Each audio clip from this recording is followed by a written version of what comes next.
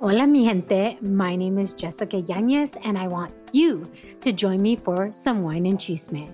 The Wine and Chisme podcast was created to amplify voices across communities of color, all while drinking a glass of wine.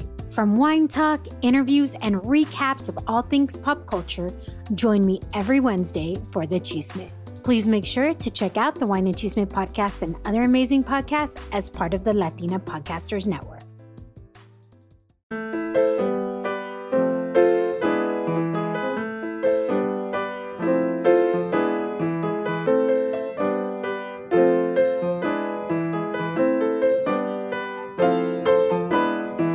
Hola, mi gente. It's your girl, Dalis Jasmine, and welcome to Hella Latino. I seriously cannot wait to introduce you to Martha Nino, mi amiga, mi hermana, mi mariachi sis, my NorCal Mama Marta, de todo. She was born in Mexico and immigrated to the U.S. undocumented as a child, and this had its own set of challenges growing up that you'll hear about in this episode. And despite the obstacles, she is a 25-year technology professional who has worked for large tech corporations ranging from mobile to hardware to software. She recently celebrated her 15-year anniversary as a senior marketing manager at Adobe. In her words, her path to tech was never part of the future, yet with the help of believers from different backgrounds, she is there. Like many, her voice and story were silent. Finding power, passion, and purpose in her voice has given her a reason to keep speaking up and writing. It's all about giving hope and a different, more human perspective to others. Period. Que disfruten.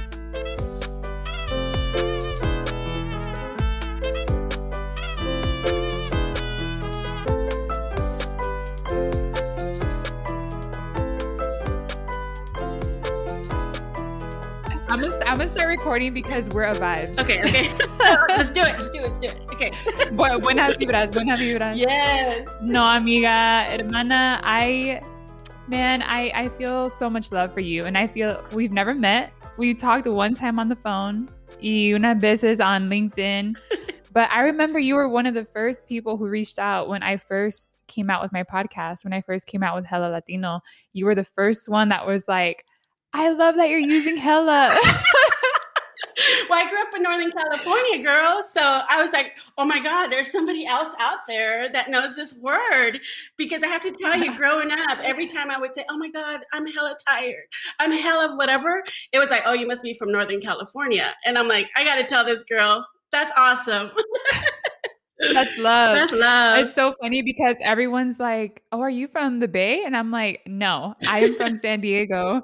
Pero déjame explicar, I'm from San Diego, but I feel like I grew up in the Bay only because like literally growth-wise, like as una mujer, una señorita, like as just like a human being, the Bay Area helped me grow up because I estaba en un bubble here in San Diego with my family. The youngest, la chiquita, la menor, you know, and then going to the Bay, it was my first taste of independence. And I was there for like 7 years. And I grew up there. Like really like my growth, I attribute it to the Bay so much. And that's why I was like, I have to like give it a shout out with this podcast, because the reason I'm creating this podcast is because I had time to grow up and like be who I am and own my identity. And I thank the Bay for that so much. So the Bay, you know what, Odalis? The Bay will do that to you. I love the Bay. We love the Bay. We love the Bay. Well, I'm super excited to have you, Marta. I just feel so blessed. I'm like, finally. I know. Like, finally it's happening. I know. And we've been like back and forth, right? And you've been commenting on my stuff and I comment on your stuff. And I'm just, first of all, congratulations on everything that you're doing. And I love that you're just yourself on everything. Like I listen to your podcast. I listen to everything and I see your posts and girl, you're real and genuine. And that shines through every word that's written or said. Oh my God. Awesome, Odalis. More like you. Gracias. Oh, thank you. That's love. That's right. Todo amor. Mm-hmm. Thank you. Well, I'm excited to hear your story because we've been so connected. We talked once a long time ago when all this first started, and I just knew from the very beginning when you told me just like a little piece of your story, I'm like, oh my God, I need to have her on my podcast and I need to know what this story is. Cause you already know I'm really curious all the time. I'm always like, I'm curious. Let's talk about XYZ. But genuinely, I'm so curious. So let's start. Let's start this conversation, esta conversación con tu cafecito, I'm el ready. chismecito, I'm all the ready. things. Estoy lista. Well, let's start with the first question. How do you identify and why? Okay, so I've been thinking about this because, you know, I see a lot of, hey, Latinx, Hispana, whatever. And I'm like, you know what? Yo soy pura mexicana. Like, that's what I am. I'm Mexican, and I happen to be adopted by this amazing country, the United States, who has totally embraced me, pero soy mexicana. Ahua! Mexicana. That's who I am. Mexicana through and through. Through and through. And, you know, it's interesting because I married a Colombian man and I have daughters.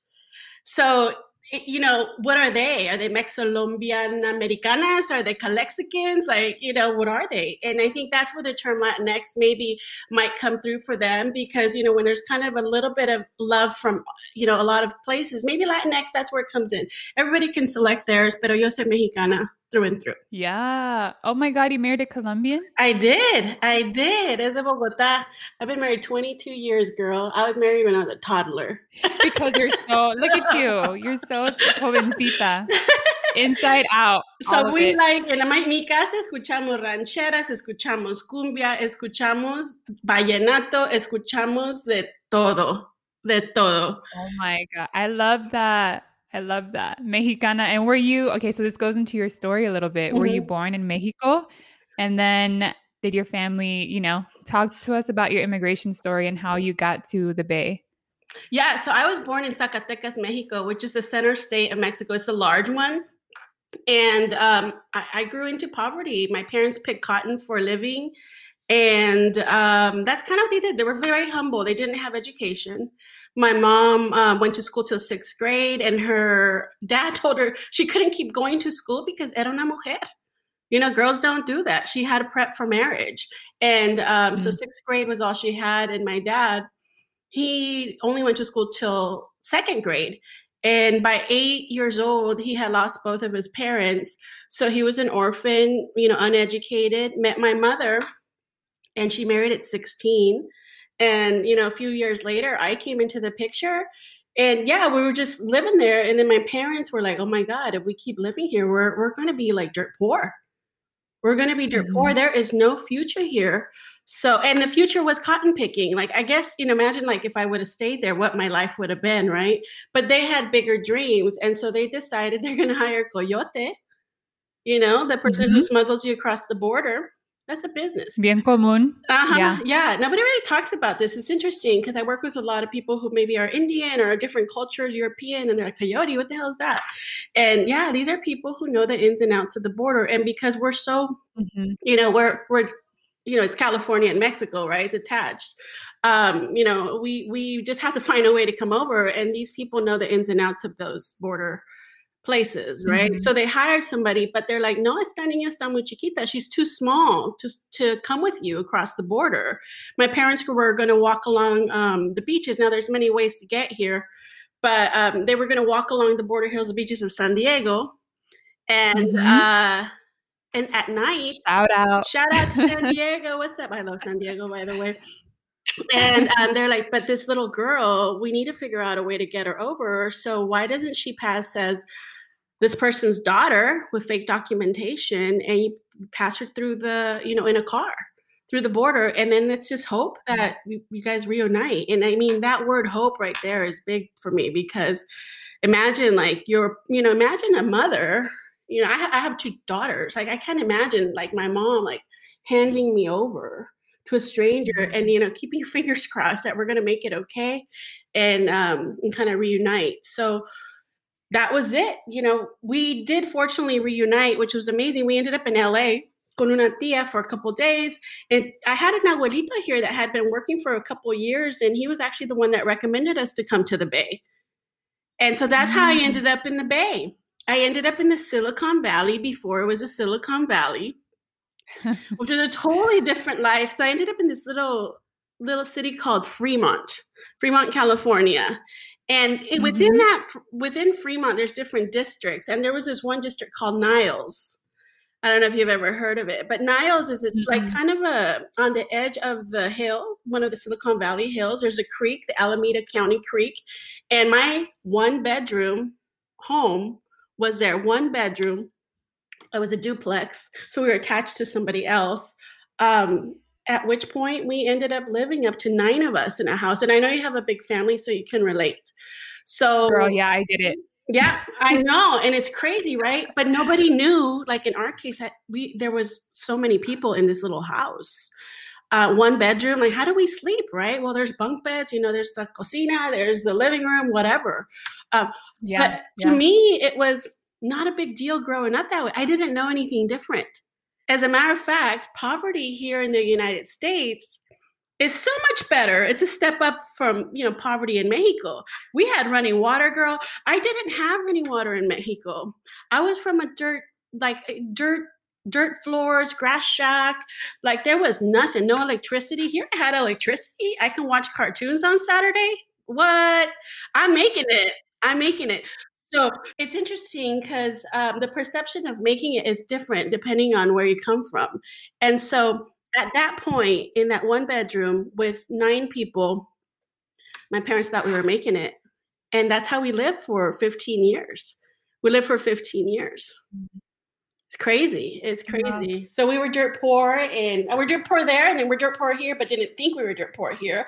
But there was all these, other issues that, now kind of as an adult, older adult, I'm like, oh my God, the immigration was, there was a lot of fields here in the Silicon Valley.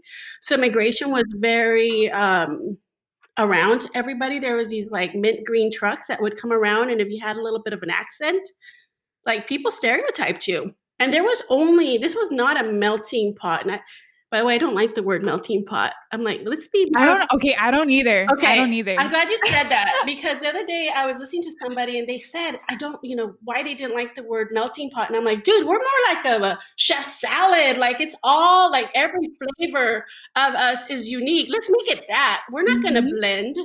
So anyways. Pues eso, right? That's how it sounds like. It's like melting pot. It's like you are melting and you are just like assimilating. And that's what it feels like. And that's what I think a lot of people, that's why we go through a lot of identity issues because we're like caught between these two worlds and we think we have to choose. Yeah. Right? Yeah. To be successful in either one. And I want to point out something because you mentioned something that I think is super important.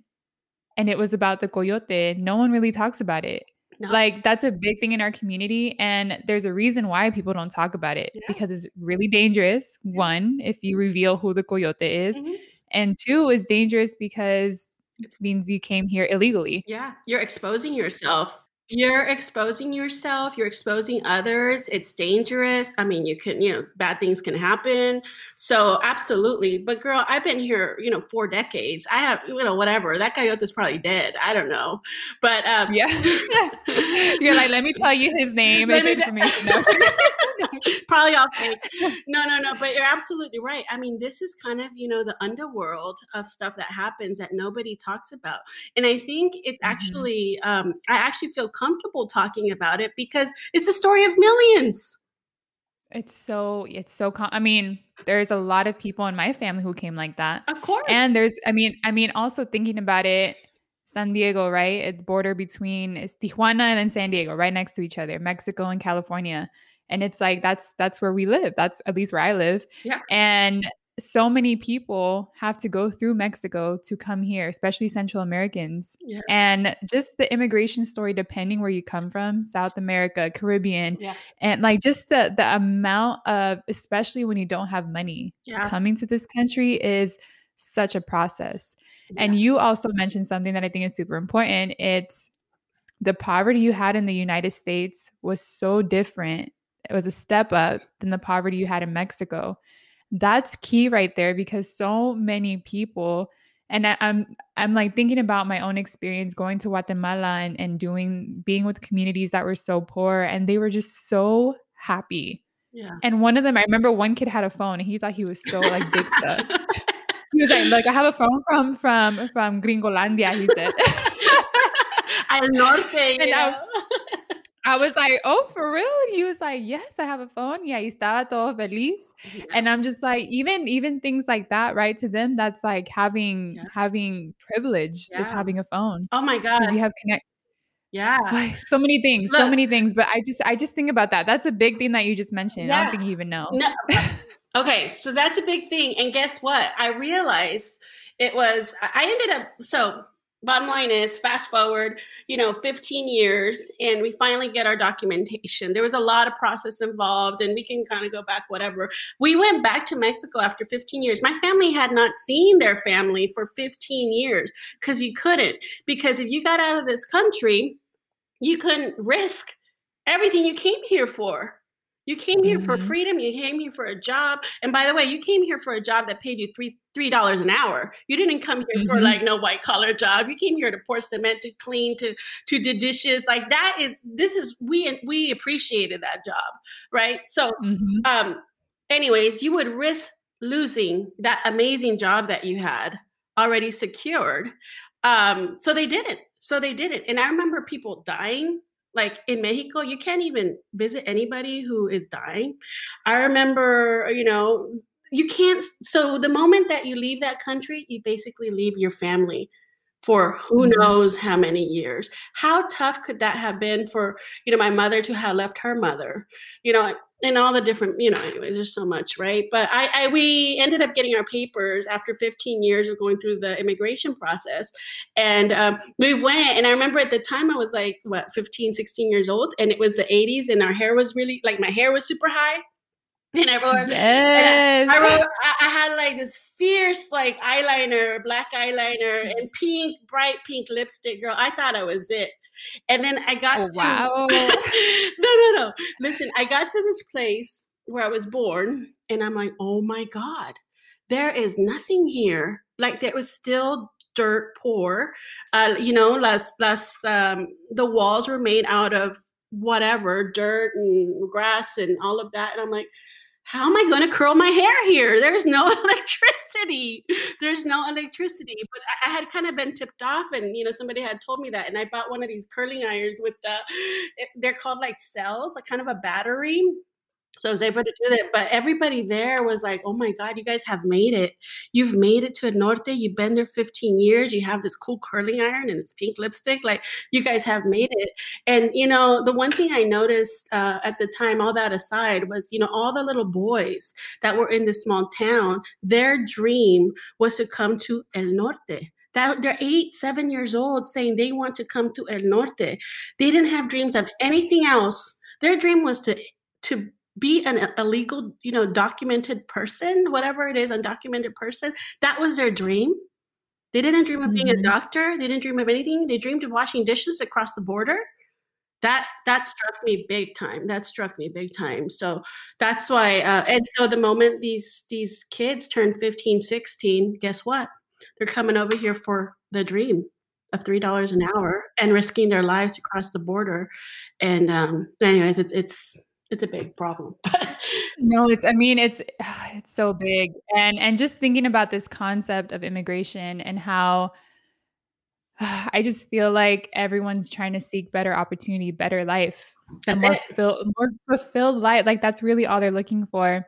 I remember, and I talk about this story often, but I remember when my dad told me about the way he immigrated here and why he immigrated here. But you don't think about that as a child. You're just like, we're just here. Right. Like, we're just living life. I never once thought to ask my parents about their immigration story. That was not a topic that I ever thought about until I read this book in middle school about un salvadoreño who crossed. He went from El Salvador to Guatemala to Mexico through La Tren de la Bestia, which is a big train that runs from America to Mexico. And I remember reading about it and I felt represented. I was like, oh my God, he's talking about Central America y hay hondureños. And then I remember telling my dad about it, super excited. Y dice, pues sí, like, I came on that train too. And I was like, what? And I was like, you never told me this. And I remember my mom, she was like, no le digas a la niña. And he was like, no, she's, ya está grande. She can know. I was like 11 at the time. And then he told me everything. And that was my first instance and my first exposure to how difficult it is for people to even come to this country. But I mean, here también, like during a part of my life, like we were living in a 2-bedroom, 1-bathroom place with like 9 of us in the house. And it was normal. It was Yeah. No, I get that's life. We didn't know any different. I know, and I don't know if you felt this way, but I always tell people, because when I tell people that story, there's a sense of pity sometimes that they have with me, like, "Oh," and I'm like, I get it. Like, I'm not trying to tell people they're wrong for feeling that way. I get it. But let me tell you something, I've never ever felt like I was poor in those moments. And neither did Because I. yo tenía familia, tenía todo el amor del mundo. I had everything I ever needed. Even though we were struggling with money and I was exposed to it, there was never a moment where I felt like I have nothing because I had family. And to me, like, that's why it's so important. I think that's the beauty of Latinidad, right? Is that we know how to just keep our family loved and keep our family whole. Aunque hay problemas, there's ups and downs. There's some things that are problematic, así como todo familia, but there were so many things where I'm like, I never felt like I had nothing ever in my life. Yeah, I always, same thing. I didn't know any different. So for me, that was life, right? And I didn't realize I was poor until I was a teenager. Like I became, all of a sudden, all the social stuff, of being a young person came up as in junior high. And junior high was horrible for me. I got bullied. I had never, you know what? I never have brought up that. I got bullied. Nobody wanted to be my friend. People tease me about my clothes, my hair. My mom cut my own hair. She cut my hair. We couldn't afford anything. In my bank, I wear bangs still, but they're nice now. But back then, we did what we had to do to live, right? And I became a little bit of a loner, I guess. I didn't identify with anybody. As a matter of fact, the whole switch into junior high, all of the kids who had a little bit of money all of a sudden started dressing better. And back then it was the, neon clothes and the British Knights. And anyways, it was just a whole different era, the Madonna era. And if you were not like that, then why are you not like that? And if you didn't look a certain way, then, if you looked a bit, nerdy or geeky or whatever, you were kind of outcast. So I went around to different groups and seeing if I would, they'd eat lunch with me, and it was embarrassing. But you didn't want to be the one eating alone. And, I was a little chubby and I didn't have, the look that a kid should have. And people would tease me about my, $5 shoes. And I went around to the stoners and I'm like, hey, hang out with me. Can I hang out? But that wasn't my thing. And then I went around to the jocks and they didn't accept me. I went around to my own people, to my own, and they didn't even, because I didn't look as cool as they didn't accept me either. So junior high was really tough for me. And then I realized, oh my God, I don't have this fancy stuff, whatever. But that's when I started realizing, oh my God, I'm poor. So I was working at the time, 12, 13 years old. I was delivering newspaper because I started working when I was 10 years old. And my first paycheck that I got, by the way, I got $1 per newspaper per month. Okay, every day after school, I would okay. Hey, so I was. But you know what I did with my money? I would buy ice cream. Like that's why I was. Yeah, un helado. We didn't grow up with sweets growing up. We could have. I mean, sweets to my household was a luxury. I mean, as a matter of fact, maybe watermelon. I love watermelon, like fruit. That was kind of our sweet. We couldn't afford it. Mm-hmm. So I loved going to birthday parties because there was cake. So anyway, they have obviously a big sweet tooth problem, and it's all psychological. But yeah, my first paycheck, I would spend it on sweets. And, eventually, when I got to junior high, I'm like, oh, maybe I should spend the money that I have, on clothes, to make myself fit in. Right. So I did do that. Oh, wow. Mm-hmm. So I would try to buy the clothes and everything. But you know what? It's so hard. And I'm like, okay, I can't compete. And then people would make fun of my house because it was falling down. It wasn't my house, by the way. We were renting. My parents were renting. And as a matter of fact, we just, it wasn't until the last, 20 years that, my mom bought a house. But prior to that, we always have rented. And the guy who owned the house at the time, it was during hippie era or whatever. He put había dos ventanas. There was two windows, and they looked like two eyes. And he was a little loquito. And then he put like a moon on the bottom of those, two windows, and it looked like a happy face. But remember, it's not our house, so he can do whatever he wants with the house. And I remember like getting on the school bus, and people are like, that's Martha's house, like it's falling apart or whatever, the smiley house. And it was that was my house. So yeah, so I didn't know I was poor until people pointed it out. So sometimes it's better not to know things, to be honest. Yeah, and how was that for you though? How were you processing that? How were you navigating that? Realizing that there was poverty, right? Mm-hmm. You had poverty. Realizing you had poverty, and this was like, how did you navigate that? Did you ended up changing your identity? Did you just like own who you were?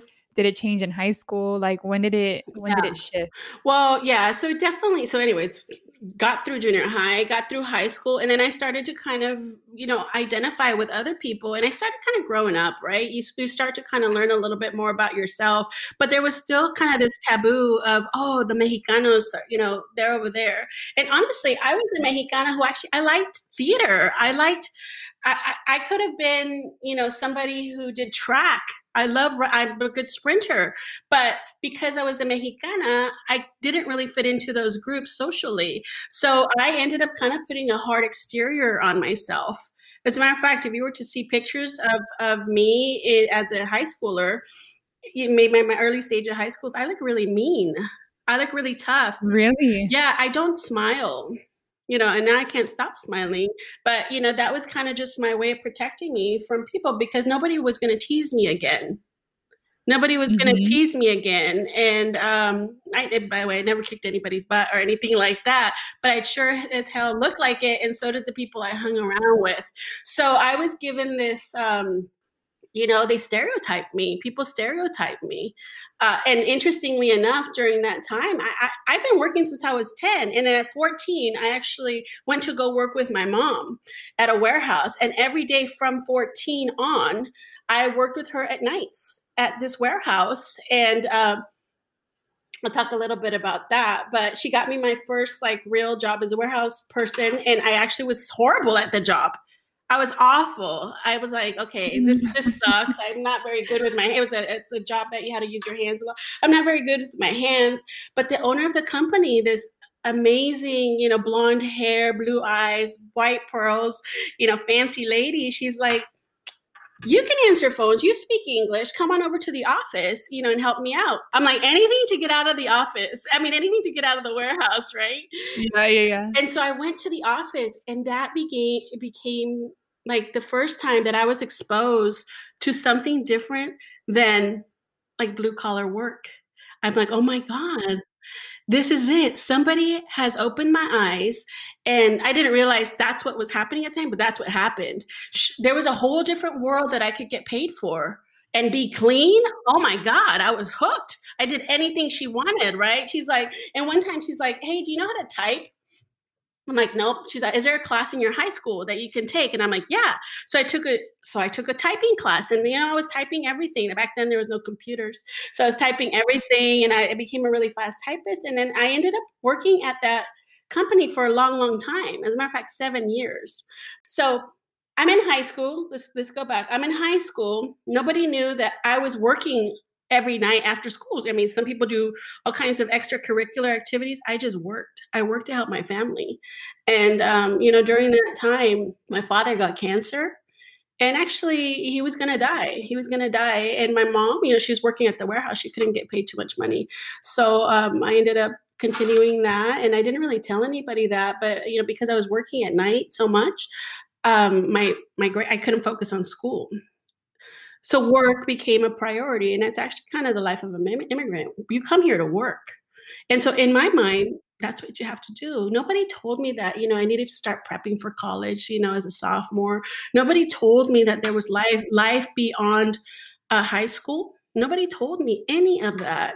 And because there's thousands of kids at these schools, unless you happen to have a good teacher or somebody who's guiding you, you get lost. So my first day of my senior year, I was kicked out of my high school. And by the way, I don't know how I didn't find out, but I went there like, you're not supposed to be here because I didn't see my name on the list. Apparently they sent the notice to my mom, but my mom didn't speak English. So, Oh, wow. So they said she can't be here. Her grades are too low. She's missed too much school. She's been too late to class too many times. And I ended up at a continuation school where there's gang members. There was girls who were pregnant. There was kids who were homeless. And that actually exposed my eyes to a totally different world too, because a lot of those kids became my friends and there was nothing wrong with them. There was nothing. The only problem was that nobody had asked them why. Nobody asked them why they were in the situation they were in. And it had, like, the principal asked me why, like in my particular situation, he would have realized that I was working all the time. So anyways, so I ended up at this continuation school, and a few months later, the counselor sits down with me and he asked me why. He said, "What are you doing here?" And I kind of told him I was late to class all the time, blah, blah, blah. I got kicked out, and I still kind of had this like tough attitude. And he I could see it. I could see it. I'm like, oh my God, the tough girl. Yeah, I'm sitting there and I'm like, yeah, I was late to class, like whatever. He's like, no, why were you late to class? Well, I didn't, I woke up late and whatever. And he's like, are you doing anything in the evenings? Like, I'm like, yeah, I'm working. How long you been working? Anyways, he kind of unpacked it, right? He unpacked it. And then he says, okay, first of all, don't be embarrassed of that, right? But let's figure out a plan to get you out of here. And I said, how? I'm already behind like a year.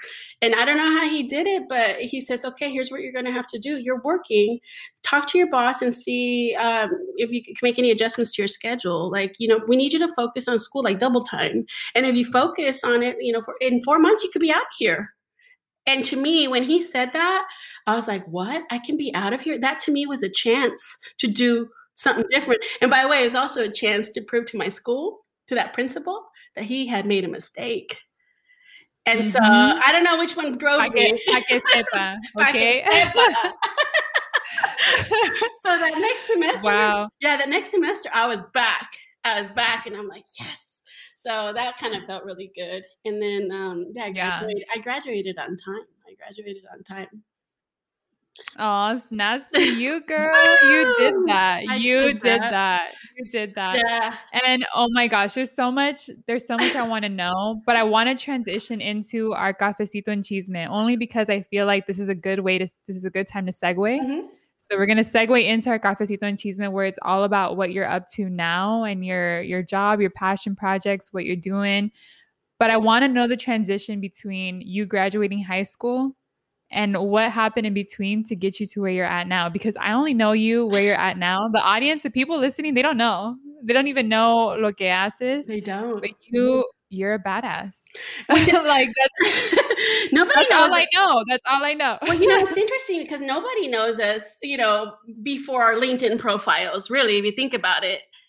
Nobody does. And as a first generation person, I feel like it's more important to talk about the whys, because it makes us that, it just makes, there's a whole other story of things that we have been overcoming that we don't realize are such a value to anybody, right? So anybody. Yeah. And I think what a lot of people, and I always talk about this is why whenever I go to schools or colleges to talk about my stories in Membitan, right, to do a workshop, I'm always so real about every part of my journey, the good, the bad, the ugly, de todo, because I remember being in those seats in college, y yo miraba la gente when they would come in and speak, and I felt like, oh my God, these people have it all together.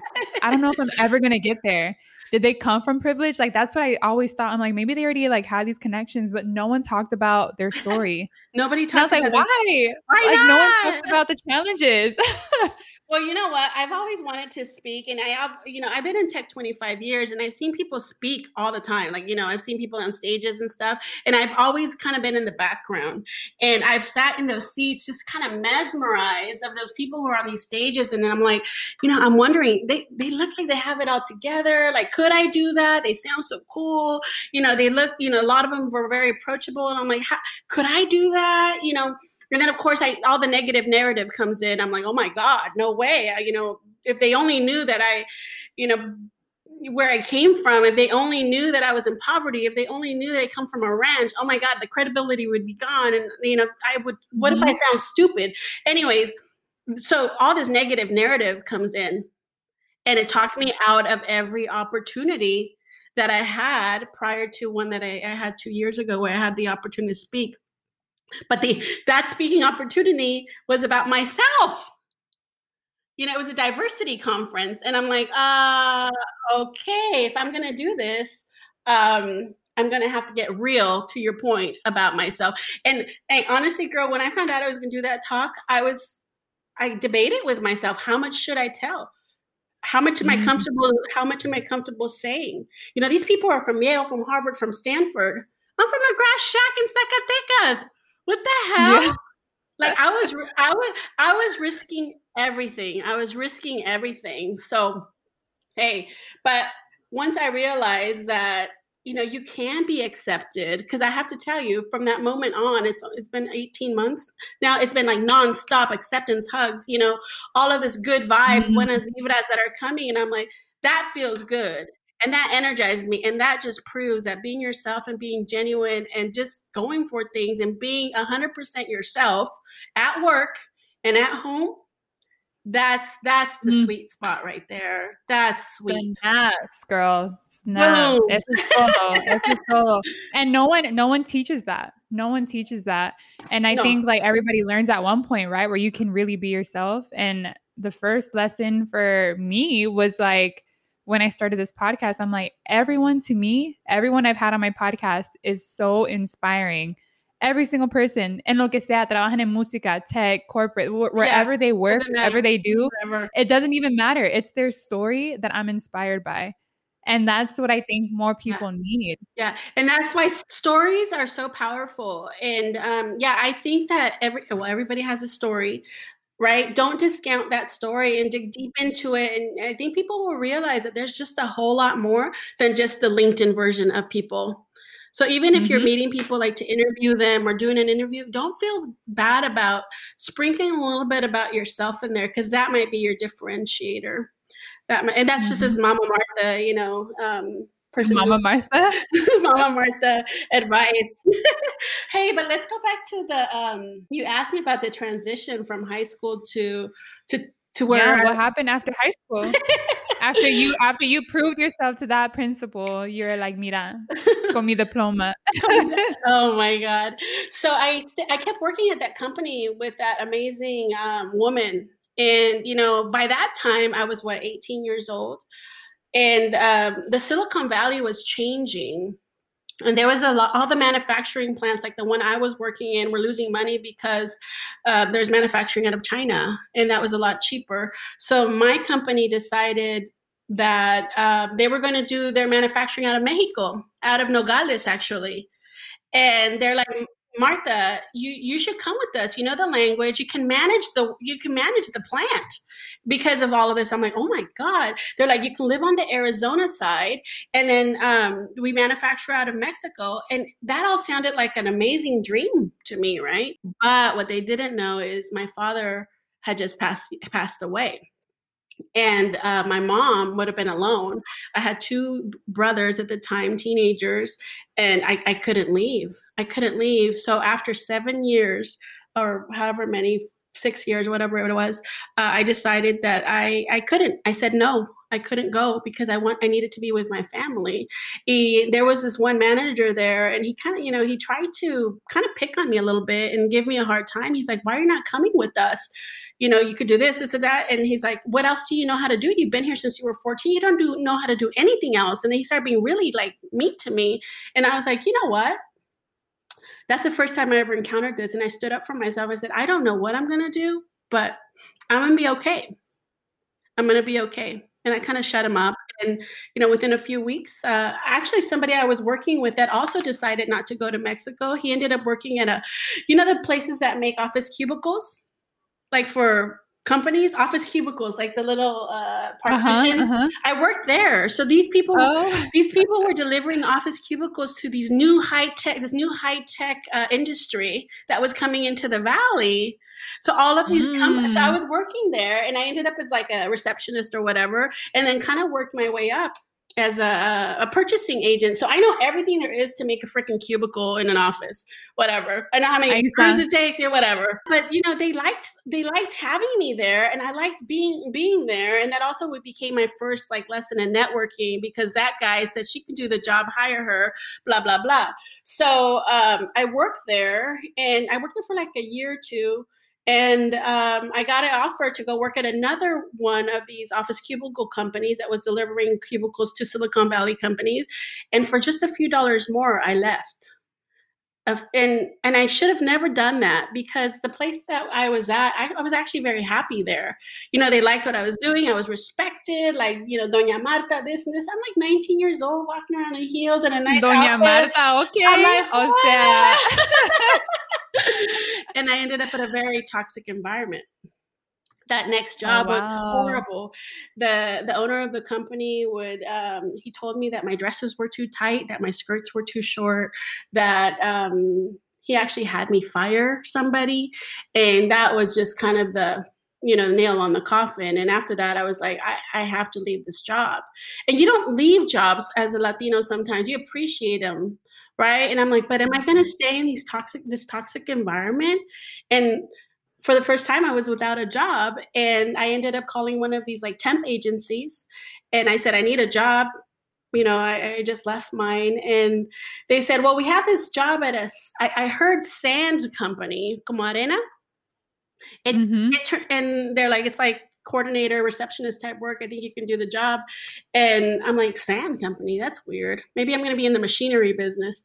And when I got there, it was a sound company, sound that puts sound in our computers. So techie, super tech. I got there and I'm like, oh my God. So I accidentally, inadvertently, and I actually think it's fate, ended up in tech. I ended up in tech because my phone, because I had bad phone connection. And I'm like, because had they said sound company, I would have probably been intimidated. But another lesson I think I learned from that was that you didn't have to kind of check all the boxes. I knew I could kind of do the job. So I went in there and I did the job, and I was there for 4 years. As a matter of fact, I'm speaking to the guy who gave me that opportunity today, later on, after 25 years. So, yeah. That's crazy. And then, okay, so you were at that company, and I want to know, now you're at Adobe. Yeah. In case anyone listening wants to know, Doña Marta went from doing cubicles, went from continuation school to building cubicles to now Adobe. Everything is possible. Everything is possible. Okay. How did you get to Adobe? Yes. That transition of, and I don't mean just career wise, I just mean life, right? What was happening in life in the moment where you were like, how did you get from that sound company? Yeah. And I'm also just thinking, my mind is going a million, just racing, but I'm also thinking you were in the Bay before it really became Silicon Valley. Yeah. And you were in the inception of Silicon Valley. You were in the very beginning of it. Who would have known? That to me is amazing. and look at it now. I mean, now that's all I know personally. I know. It was weird. So Silicon Valley back then, I mean, it was gladiola fields, cherry orchards, apricot orchards. It was a beautiful green place. And then all of a sudden, buildings start popping up everywhere. And, good and bad, right? But it started changing. But I was there from inception. You're absolutely right. And it's been really cool to kind of see it grow into that. And I was just there, and I just happened to weave my way into things. But from that sound company, I actually left after 4 years because I was seeing people kind of get promoted everywhere. And in my head, I had it in my head, it's because I didn't have a degree. Remember, nobody talked to me about education. And I had been kind of sprinkling colleges here and there. And I knew nothing about colleges, to be honest. I knew nothing about it. But I'm like, okay, let me figure this out. So I sat down with somebody, and they said, well, you have 30 credits to do. And if you do these 30 credits, you can actually get a degree. And I'm like, oh my God, how long is 30 credits going to take? I'm working, I was traveling, I was doing all this stuff. And I'm like, you know what? I have to quit my job. And I'm going to focus on this for 6 months. And I was recently married, and le dije a mi esposo, I told my husband, hey, I'm going to quit my job because I need to focus on getting my degree. And he's like, okay. He didn't think I was going to do it. And the next day I put in my notice. You're like, didn't I tell you? He's like, oh shoot, how are we going to? how are we going to do this? But I had no kids at the time or anything. So we figured it out. Yeah. So I ended up basically focusing for 6 months, and I got 30 credits or 40 credits. It was crazy. Again, I went back to those high school days where I was just at school in the morning, school at night, school in the weekends, whatever it was. And I got my degree in business marketing. Business marketing. I have a BS in business marketing from the University of Phoenix. I just went because that was the fastest one I can get to. And I got it done. And then an Adobe executive that's there now, she said, she wasn't an Adobe executive at the time, but she's like, hey, there's this company that's making these really cool handheld devices. And that became, and this is before smartphones, by the way. This was the first handheld company. They made smartphones a different way. They were kind of before their time. They would grab like a Palm Pilot. It was Palm Pilot people. I don't know if you guys know about that, but you would attach a phone like attachment to this hand organizer, and it became a phone. And if you wanted it to be a camera, you attached a camera module like on it, and it became a camera. Like that's how.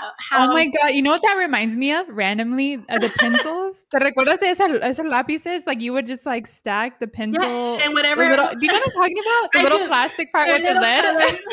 That's what it was. Oh my God, I know exactly what wow. you're talking about.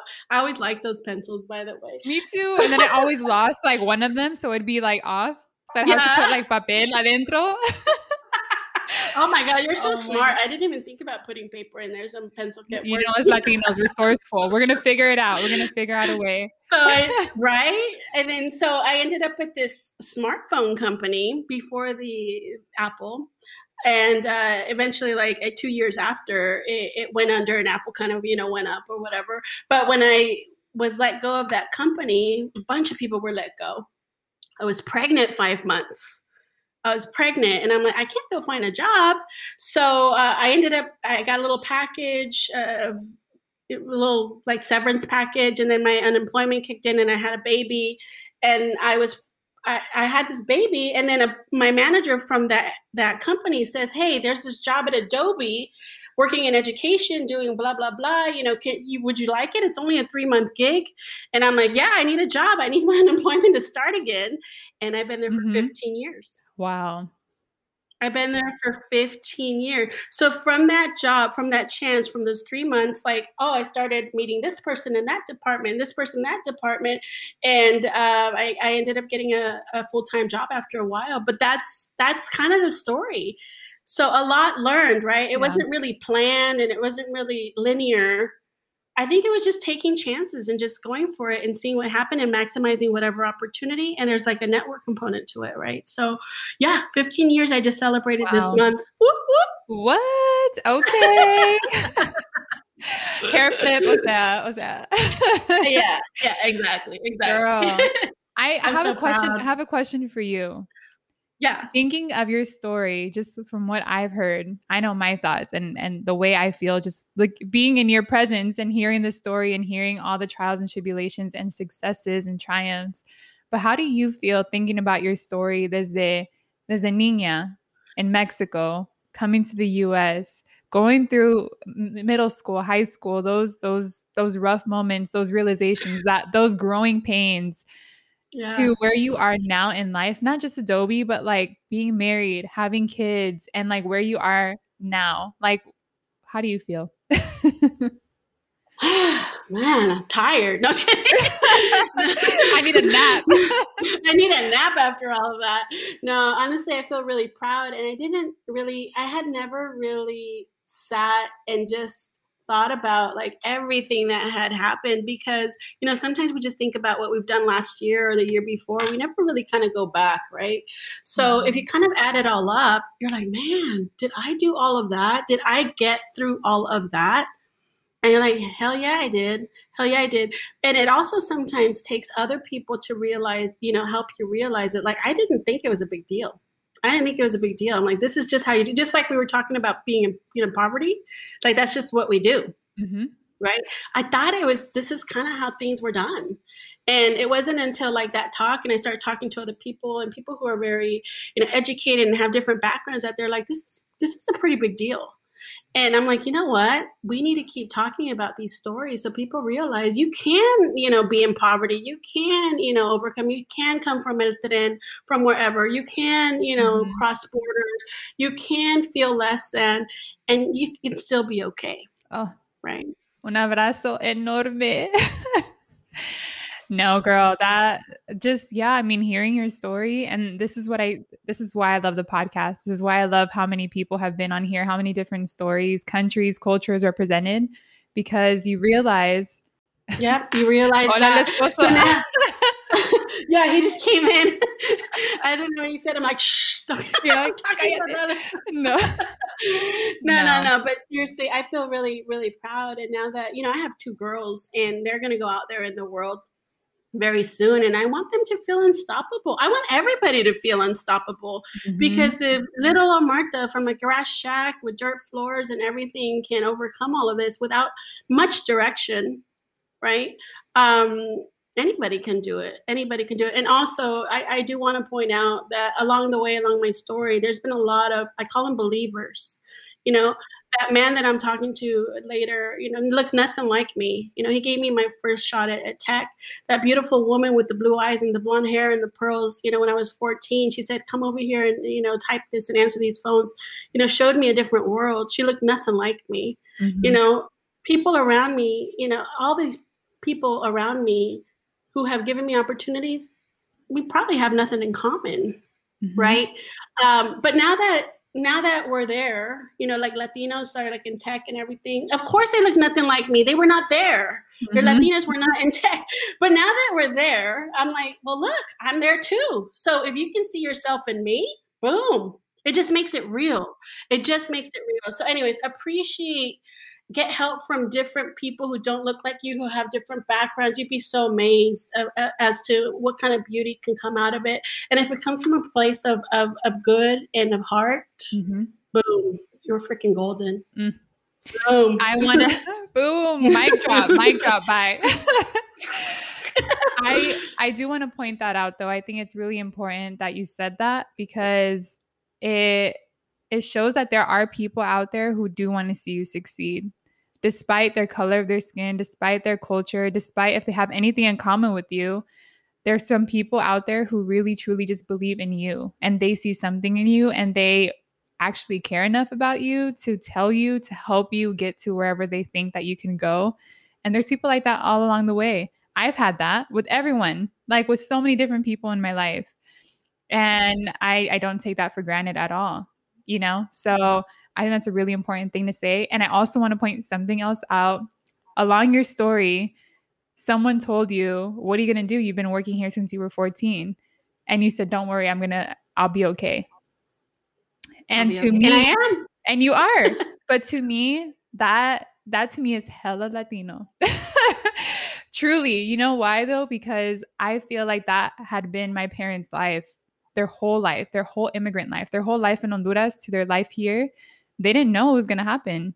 They were just like, I'm going to be okay.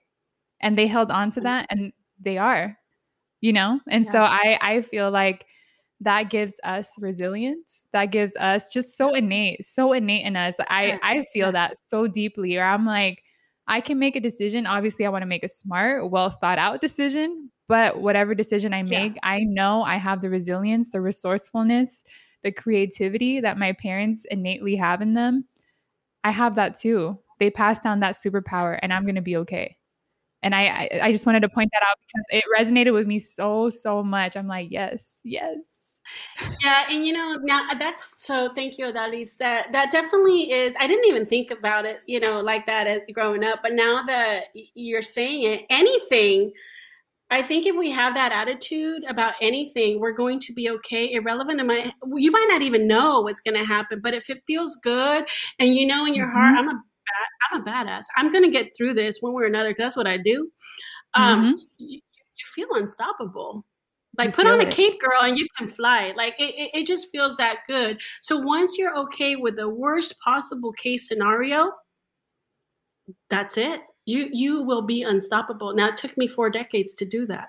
So you're a lot younger than me. So if you're realizing it now at your age, Odalis, and anybody who's listening, first of all, it's never too late. That's what I'm learning. And if you're realizing that early on, oh my God, the sky's the limit. You guys are going to be amazing. I can't wait to see your future. It's so exciting for me. It's so exciting for me. Well, I know we're almost at the end of our podcast, of our conversation, of our chismecito. But I want to ask you 2 last questions. One is, how can people connect with you if they want to look at your stuff, if they want to follow you, if they want to connect with you, hablar contigo, be your best friend? How do they connect with you? All of it. Yeah, just connect with Martha@gmail.com, or just, get on LinkedIn and ping me there. Yeah, I'd love to. Anybody I can help. That's what it's all about. We should help each other. Paying it forward. We need more people like you. It's all about others. It's all about others. Yes. And then the last thing is un brindis con nuestro cafecito. Okay? You and your fancy Starbucks. My fancy Starbucks. Oh my God. Oh my God, this is different. I actually got a matcha because I'm like, you know what? I can make cafe at home. I need to get a matcha. Matcha? Ooh, even fancier. Hey, you told me before we go that you sang, and we said we were going to sing. I don't know. Yes. Oh my, that's how we connected, because I used to be, fun fact, in a mariachi group. I sang background vocals. Hey, what's up? And I played violin. Not great, but I played it. What? Yeah. I didn't know that about listen, I don't know how to play it now. It's just so sad. I feel like I was so talented when I was younger. I'm like, I played piano, I played violin, and then I se me olvidó. And then life happened. But yeah, I'm like, hey, I read that. I'm like, you're a mariachi girl? Oh my God, we got to sing together. Which is so funny because I'm not Mexican, but I love it. And there's actually, okay, I don't know if you watched this novela. This is actually funny because he married a Colombian man. Did you watch Hija del Mariachi? That novela? Did not. No, but now I'm going to have to add that. You have to rewatch it because it's one of my favorite novelas, one of my favorite Colombian actresses, but it's a Colombian woman who, in Colombia, they have a mariachi group, like una bodega type of thing. Una bodega. Bueno, como un bar, I guess. I don't know. But they have they sing mariachi.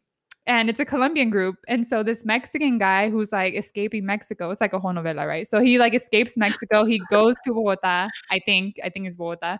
And he finds this bar and he sees mariachi. He's like, am I in Mexico? He was like, what's going on? And then he falls in love with the mariachi and then he joins the mariachi. It's a whole thing, but it's so cute because Mexico y Colombia. So hey, so little known fact about, Colombians, they love mariachi. They love mariachi. When I went to Colombia for the first time, my husband got me a mariachi. That was really sweet. He got me a mariachi and I'm like, dude, these guys are Colombian and they're singing Volver, Volver and all these songs. And I was like, what? And it turns out mariachis were everywhere, actually a lot more than in the United States. So I was actually pretty kind of shocked about that. So that was a big yo no sabía tampoco. I thought it was just a novela. No. Si vas allá, you will find mariachis, dan serenatas. They're very proud of that. The whole Mexican culture is big there. So, anyways, so that was watch amazing. That novela then. Now that you told me that, now I really want you to watch it. Yeah, but it was so funny because they would fight. The main characters would fight with each other through mariachi songs. So she'd be like, "Rata de dos patas." I'm like, okay, so como la flor, con tanto amor. See, we can do this. No, you're gonna sing. No, you're gonna background vocals. Remember, I'm background vocals. Oh my God, you're so funny. But anyways, I love all of this. So Dalis, thank you so much for having me. This just fuels me. My soul, so thank you. You're filling my cup. I hope you know. Mi corazón está como llenísimo. So thank you. Oh, so sweet. So let's close. Keep doing what you're doing. Oh, you too, girl. I'm inspired by people like you. Honestly, seeing Latinas and hearing their stories, Latinas who come from all ages, like anyone, I'm inspired by them, and I try to follow in their footsteps and also create the path that you guys created and paved for us. Really, it was people like you who paved the way. So gracias. Who knew that's what we were doing? Who knew? You were just living life. With my high hair. Yeah. Pink lipstick. With your curls and your neon colors and your bangs like a badass. That's right. But now I smile. Now you're smiling. Pura risa, pura risa. But let's close with the brindis with our cafecito, virtual cheers, and let's manifest some good for our Latino community. And I want to give you an opportunity to say what you want to cheers to and what you want to manifest for us Latinos. I just want everybody, so thank you, brindis, salud. I want everybody to just follow what their gut is telling them to follow. If you have that like little gut feeling in you that wants to do it, just do it. And Latinos, don't be afraid to go out there and do scary things. You might be surprised that the other side of scared can be amazing. And do it by being yourself. Always do it by being yourself. So, anyways. Salud. Cheers to that. Salud. Y volver. Such a dork. Gracias, Odalis. Encore.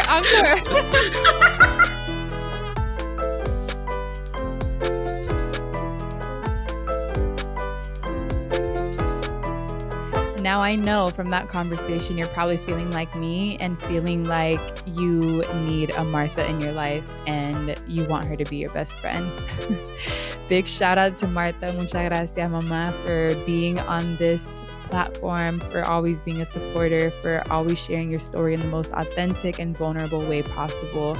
If y'all want to connect with Martha, connect with her on LinkedIn. Trust me, you need a little Martha content on your feed. And that is all from me. See y'all next week for more Cafecito and Chisme, more Hello Latino love. There's a lot of amazing episodes coming up, so I cannot wait to share these stories with you. Connect with me on IG in the meantime at @OJasmine with 4 A's, Twitter at @OlalisJasmine, and find me on LinkedIn.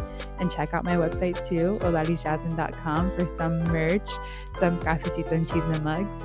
Pero con mucho amor, tu amiga hondureña. And stick around to hear from my sponsor and partner, Chris Gates, co-founder of Rise On.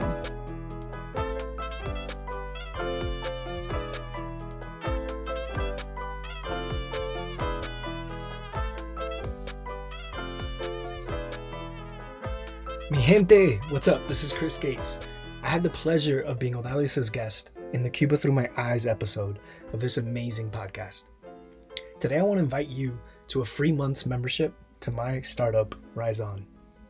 Founded by two first-gen Latinos, Rise On is like taking a Zumba class for your mental and emotional health. Our mission is to build humans from the inside out, and we help first-gen folks just like you to grow and to heal. So whether you're struggling with life's challenges or just thirsty for a community to help you grow, Rise On is for you. Every week, we create a space for mindful introspection in community. That's what you get when you mix mindfulness, journaling, coaching, and vulnerable conversations. It's a space to be seen authentically, to develop self-awareness and build inner skills alongside a group of inspiring peers. Our goal is to help you to tap into your own power consistently, to find perspective, clarity, and direction anytime you need it. Over the past 2 years, we've designed hundreds of experiences for our clients to do just this. These are entrepreneurs and young professionals who trace their roots to some 20 countries. Folks who, despite being brilliantly talented and looking like they got it all together from the outside, are working through some real-life challenges. So join us.